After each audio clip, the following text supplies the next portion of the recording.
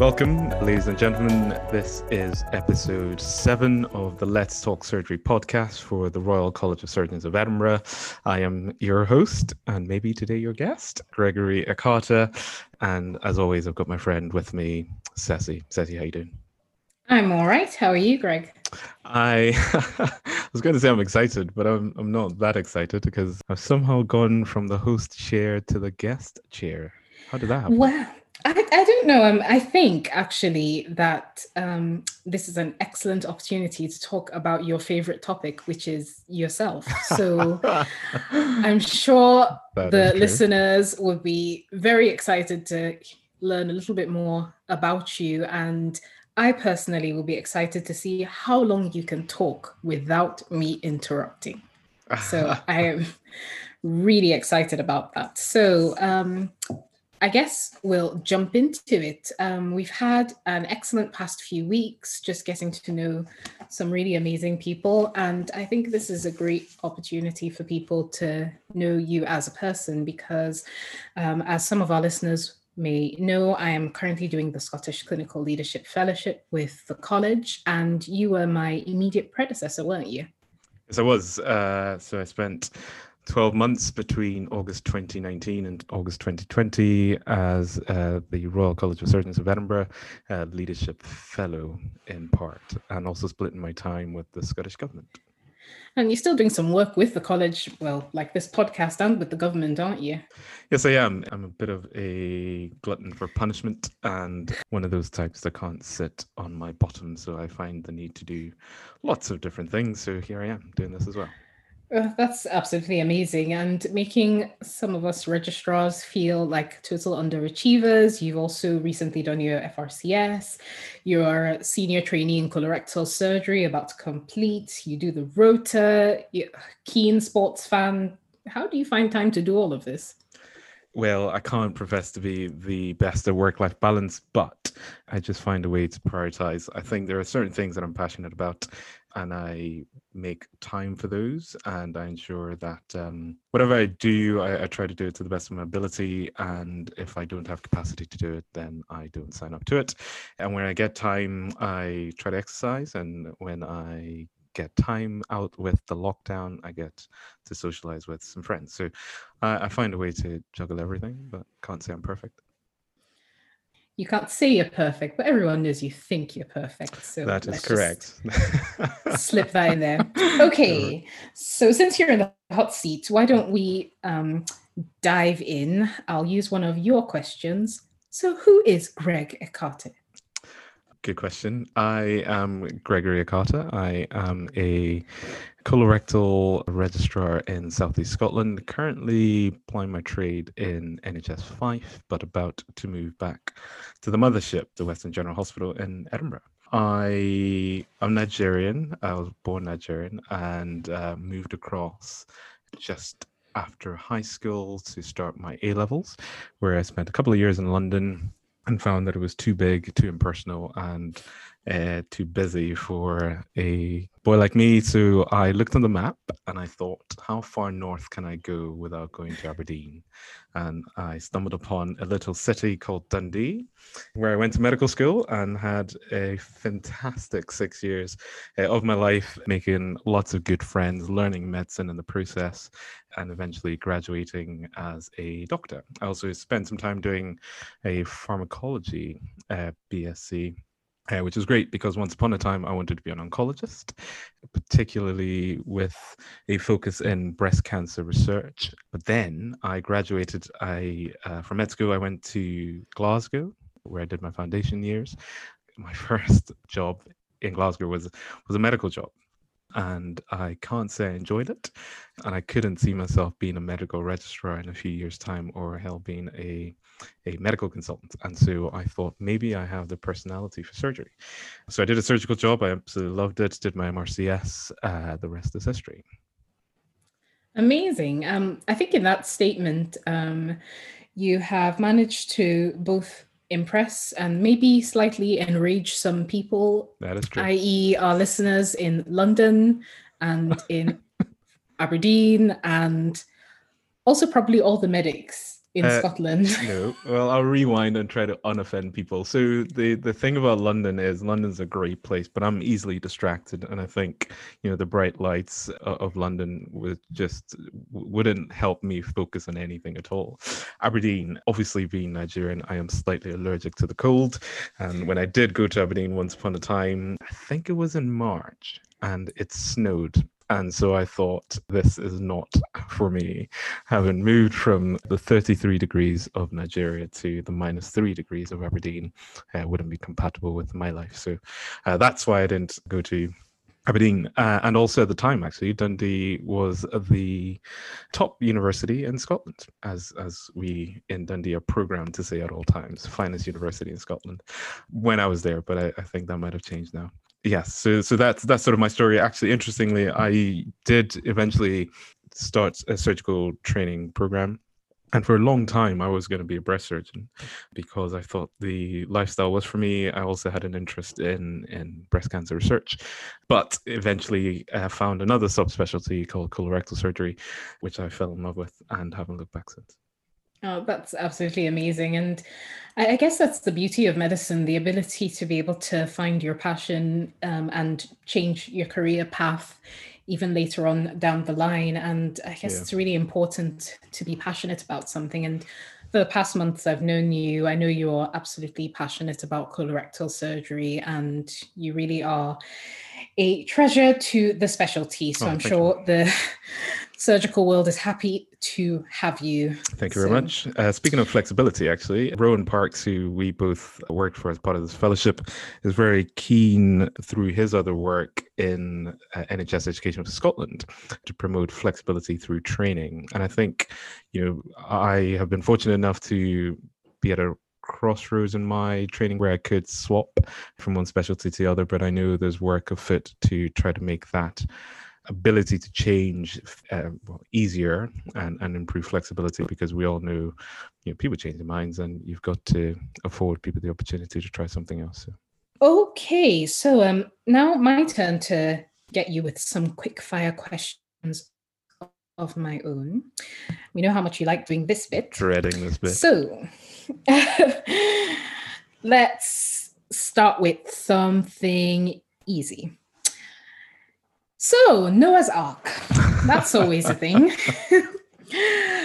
And I'm going to give you the opportunity to save one person. Yep. So there's only one slot left on the Ark, and you've been given the choice. And I know usually the convention is to try and save one person out of two, but because you are the originator of this torture, I feel the need to get my own back. Okay. And give you a choice of 4 people to save. Oh, right. Yes. 4 people in the entire world. In the entire world, there's 4 people, a choice of 4. You only have one slot. And you can either save yourself, you can save Rowan, you can save Mike, or you can save Raj. Those are your choices. Okay, so a bit of background to listeners who might not have caught this episode. So Mike and Rowan were on the show, and I think we gave Rowan a choice of 2 of his mentors. Then we gave Raj a choice of Mike or Rowan, and he picked Mike, I think. Now you give me the choice of all 3 of them or myself. Well, that is not quite as difficult as you thought. Fairly easy. I will pick myself. I'll go on Noah's Ark. I'll let the 3 of them fend for themselves because, and there's method to my madness. 1, all 3 of them are at the pinnacle of their careers. They have all achieved so much and given so much to surgery, to the wider surgical community, whereas little old me is just about starting and the world hasn't quite seen what I've got to offer. So if I was to let go of myself now, the world would never know what Greg could have achieved. However, if I was saved by Noah, then maybe I can go on to do something useful.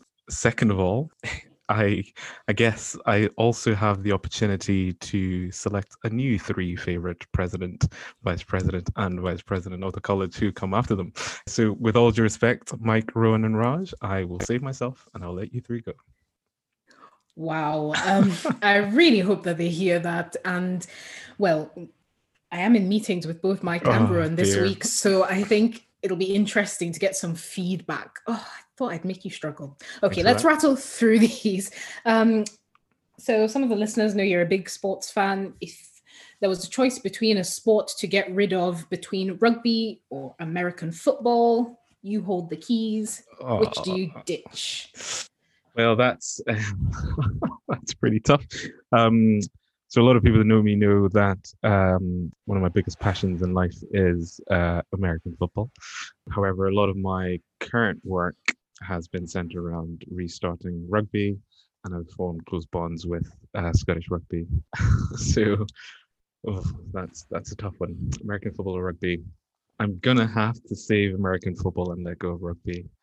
Sorry, guys. I know I'm in Scotland. I know Scotland's pretty big on rugby, but my first love is American football, and I just cannot let go of that. So sorry. Okay, fair enough. Go Patriots. Trying to save that at the last minute. If you were not doing colorectal, if there was anything else in the world you would do, what would that be? Good question. Growing up, I wanted to be a lawyer for a long time, up until a dear friend of mine's mother developed breast cancer, and then I, as a 10-year-old boy, said I was going to find the cure to cancer, hence my journey through medicine. So I guess prior to that, law was always for me. But I guess now, if colorectal or breast surgery weren't an option, I don't think I would do any other surgical specialty. I think I would go either be a podcast host somewhere or a radio show host, or I think I would do something in entertainment, because I enjoy making other people smile and find happiness. And I think entertainment might be for me. Although a lot of my friends will say you're not that funny and nor that personable, so maybe you should pick something else. But that's what I would try to do. Well, I think you've done a great job with the podcast, so I'd listen. Well, thank you. Would I? I don't know. I'm just kidding. I would. And last thing, what would you say is the thing that you're most proud of, your biggest achievement? I think there's a few things that I'm proud of. I think coming from where I come from, getting to where I've got to, and I know there's still more to do. The one thing that I would say recently that I'm proud of, which I'm sure we'll come to, is the very small part in the entire COVID resilience and response that I was fortunate enough to play a part in. With very little experience, which is mainly around increasing the critical care capacity through Scotland. As a colorectal surgeon, knowing nothing about ventilators, and having to develop a framework and also get 14 different health boards across the country to work together to increase capacity. I think it's something that, together with all the men and women I worked with through the civil service and the national procurement of NHS Scotland, incredibly proud of what we achieved. Yeah, that's amazing. Well, kind of following along that track, what's it like being a clinical fellow? Why don't you let us know a bit about your journey to the fellowship and what it was like in the college? Because I'm having an absolutely fantastic time, and I'm only 4 months into it. You must have so many stories you can tell. I think the biggest thing for me prior to going into the fellowship was thinking to myself, where do you see yourself in 5-10 years? And, I had this conversation with myself a couple of years ago as an SD5, thinking to myself, post SD5, where do you see yourself? Do you want to do research? And obviously, having talked about wanting to find the cure to breast cancer and doing research that way, I sort of, over time, had walked away from lab-based research, and I knew I could do it, but I wouldn't necessarily enjoy it as much as other things. Through my SD6 year, I had the opportunity to be a chief registrar for my local health board, and that gave me some insight into the healthcare systems and management and the ability to affect change. I then sort of made a decision that one of my biggest priorities moving forward would be to have the ability to shape the environment within which I work and within which my colleagues work, to ensure that we had environments that were conducive to being productive but also putting patient care at the center of everything that we do. And so I decided that I would apply to the Scottish Clinical Leadership Fellowship program, which is a 12-month program. And part of that working, I was afforded the opportunity to work at RCSEd, of which I was affiliated, and have huge admiration for everybody that works within the college, because we, outside of the college, when you're not part of the college, you don't see the machinery that's behind it. And when I walked into the college, the history within the college was just profound. The people were brilliant, and they were very generous with their time. Yeah. And I sort of came into the college, had a conversation with Rowan Parks, who's the vice president of the college and was my mentor through the year. And we sort of sat down, and he said, look, this is your opportunity to learn about the college, learn about leadership through the eyes of the college, and also contribute where you can. And so we collectively decided that there were 3 areas that I was going to focus on. We all knew that education is a big part of what the college does and stands for, as well as exams, but also patient safety. And those were the 3 areas I was going to primarily focus on. I was also going to contribute where I could to the trainees committee, which again is the voice for trainees within the college, and also, where possible, try to foster better working relationship with sister colleges, particularly the college down the road in Glasgow. That's how I decided that I would go down the fellowship route. And I think for anybody listening to this podcast who is still in training, or a medical student, or thinking about doing medicine, if you think to yourself, particularly in Edinburgh, we know that research is an out of program experience, but remember that is just one option. There's many other opportunities, from education, teaching fellowships, but also the leadership fellowship means that you learn skills and skill sets that you wouldn't learn anywhere else, and the opportunities afforded throughout the year. I do not think that in another lifetime I would have had the opportunity to do half the things that I got a chance to do. So so that's how I got into it. And I'm happy to talk you through some of the actual work that we managed to achieve through the course of the year.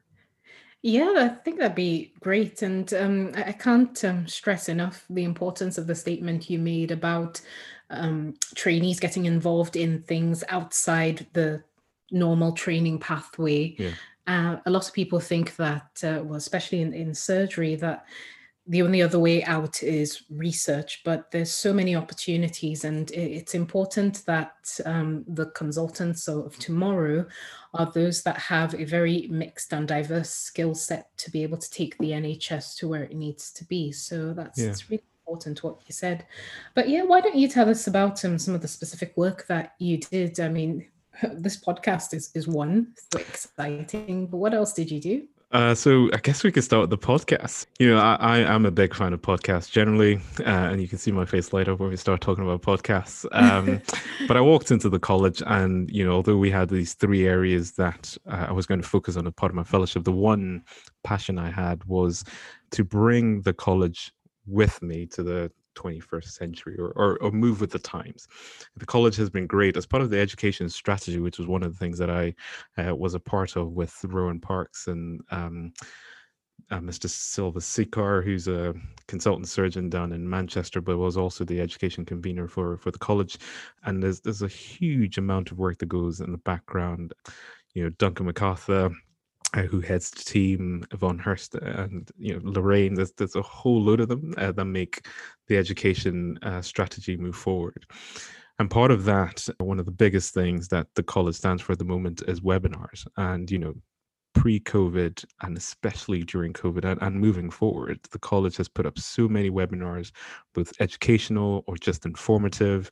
And now we have a Friday. We've got every Monday. We've got a webinar, and it's just a diverse topic, topics that are covered through the webinars. And I thought, the webinars have been great, and we've set the pace amongst other colleges for that. But another opportunity for us to lead the way would be podcasts, because we know there's an increasing followership, of podcasts, and this is another way we can get our messages out there, but also communicate and interact with our members, our fellows, and future members, fellows, and just the wider public. So I kept banging on about having a podcast. I even got the college to agree to a soundproof recording studio, which COVID has put spanner in those works, but post-COVID, I'm sure we'll get there. And so yeah, the podcast was born, and I'm delighted to have you as part of this podcast, hosting it with me, and also helping with a lot of the preparatory work, but also the editing, etc.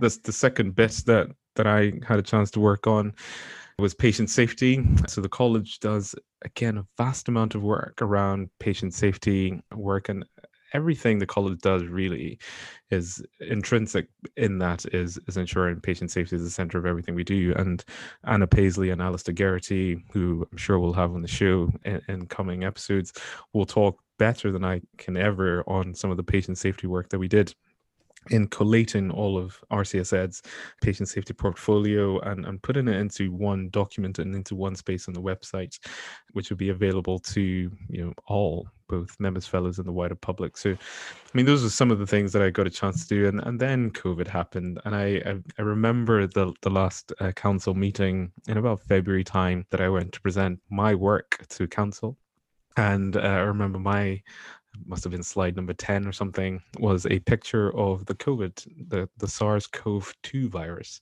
And I sort of said to them, the last 6 months has been about XYZ, but I bet you the next 6 months to 18 months will be about this little virus. And so it was. Through February and March, I was pulled mainly to Scottish Government to do a lot more work there because the college had closed down, and more of the resilience response through Scottish Government, I felt I could contribute more to it. And Rowan Parks was great at saying to me, look, wherever you think you'd be most useful, please go do that. And so within Scottish Government, working with the likes of Professor Leach, but also working with civil servants, ministers, and fellow Skelfs to help with some of the resilience planning. Some of the critical care expansion, as we talked about, was my primary focus, but also had a chance to work with our palliative care colleagues at ensuring that, because at some point we knew that the mortality rate from COVID was fairly high, particularly in the older population. And what we wanted to achieve was to ensure that the end of life provisions were there, and we weren't just so heavily focused on testing and ICU and things like that. So set up a framework around palliative care provisions in Scotland, which was well received and hopefully has made some difference. And then as COVID settled down a bit, I went to another passion of mine, which was sports. And through the lockdown, sports was obviously curtailed, rightly so. Yeah. And so part of my job with Professor Leach and others was how we resume sports safely in Scotland. And so that's still part of what I'm doing at the moment when I'm not being a colorectal registrar in my spare time.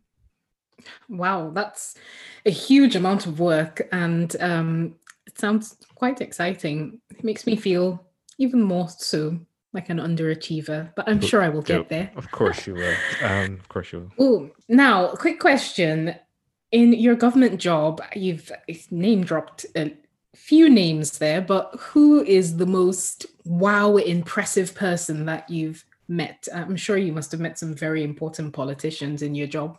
Politicians are great, and given this is an apolitical show, I'm not going to name drop any politicians. But the most inspiring people I think I have met within the government has no doubt been the civil servants. They are the faceless, nameless machinery that ensure that our government continues to run, but also continues to run uninterrupted even through the COVID pandemic. And I have said to them on many occasions that, every Thursday when we clapped for heroes and our frontline staff, in my head I clap for the civil service, because I know sometimes governments get a hard time, but civil servants continue to do their best irrespective of whichever political party is at the helm. So for me, most inspiration has come from civil servants. Oh, that's lovely. And People, I don't think, realize how much work goes on behind the scenes, and it's very easy to be critical of the government when you don't see all the work that's going into it. So that's really, really good. Okay, do you have any top tips or any final words of wisdom that you want to impart to any young, hopeful colorectal surgeon or anyone really? As I said at the start, I'm neither perfect nor the wisest, but some things that I can offer is find your passion, and if that's research, then that's great. If it's not, then try something else. And leadership, management, and being in a position to empower others to be the best version of themselves is something that's selfishly rewarding, but certainly helps to ensure that we all do our best for the greater good, which is ultimately effective, efficient, and safe patient care. And so that's the one thing that drives me. We can all do a PhD or an MD and get the points to go with it, but think to yourself, where do I see myself in 5 years? Where do I see myself in 10 years?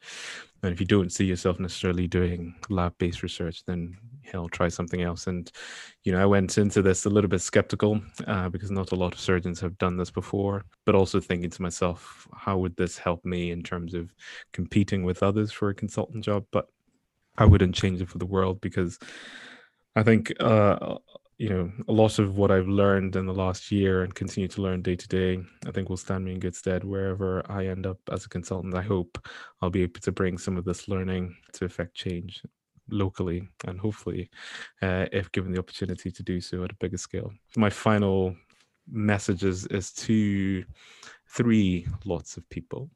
The first being the SCELF organisers, or the Scottish Clinical Leadership Fellowship organisers, which is currently under the auspices of NES, or NHS Education Scotland. And really it's just to say thank you and well done for the work you do, because the programme is great and continues to grow. The second is to my Scottish Government colleagues who continue to let this colorectal registrar run around the corridors of Scottish Government, helping where he can, and just giving me that platform to help make a difference. And finally, to the college, to Mike Griffin, to Rowan Parks, to Paula Rajesh, and members of council, but also to the support staff in the college, from the IT guys who brought me my computer on day one and even brought me a keyboard, which wasn't part of the deal, to the PAs and the secretaries who were always there to ensure that every sticky note that I wanted was around, and just the little things that keeps the college going. To say thank you. It was a fantastic year working with you guys. It's a shame we didn't get to do everything we wanted to do because of COVID, but I'm hopeful that our continued engagement, both through the podcast and other avenues, we will achieve some of those things that we set out to do 13, 14 months ago now. Okay, very elegantly put, and what an awesome end to what has been a very fun and very informative podcast. I think it was nice to just sit and have a chat and get to know you. Yeah, it was nice for you, but I don't enjoy being the guest, so I'm really looking forward to going back to quizzing others as opposed to being the focus of the episode. But thank you, Ceci, for having me on your show, and I look forward to repaying the favor in the not too distant future. Well, I look forward to that. So we've got tons of exciting things coming up in the next few weeks. We've got some patient safety stuff coming up. The performance podcast, as we alluded to a few weeks back. I am looking forward to that, having Steve and Ken on the show. They are a dynamic duo. They are. I'm pretty sure it will be an exciting podcast episode. I think so. And hopefully we'll be able to keep up this momentum. We've done so well the past few weeks, and I'm looking forward to many, many more weeks of just getting to meet many amazing people like yourself. So why don't you do the honors and close the podcast? I know you're the guest, but I think it's your favorite part.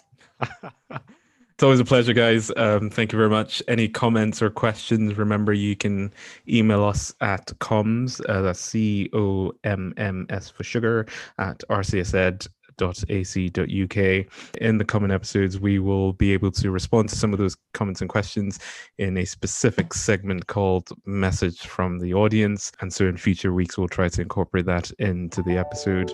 We've also got some left field episodes coming up, but I'll keep that on the wraps until next time. So until next time, as we always say, be kind to each other, and we will see you next week. Okay, bye guys. Bye.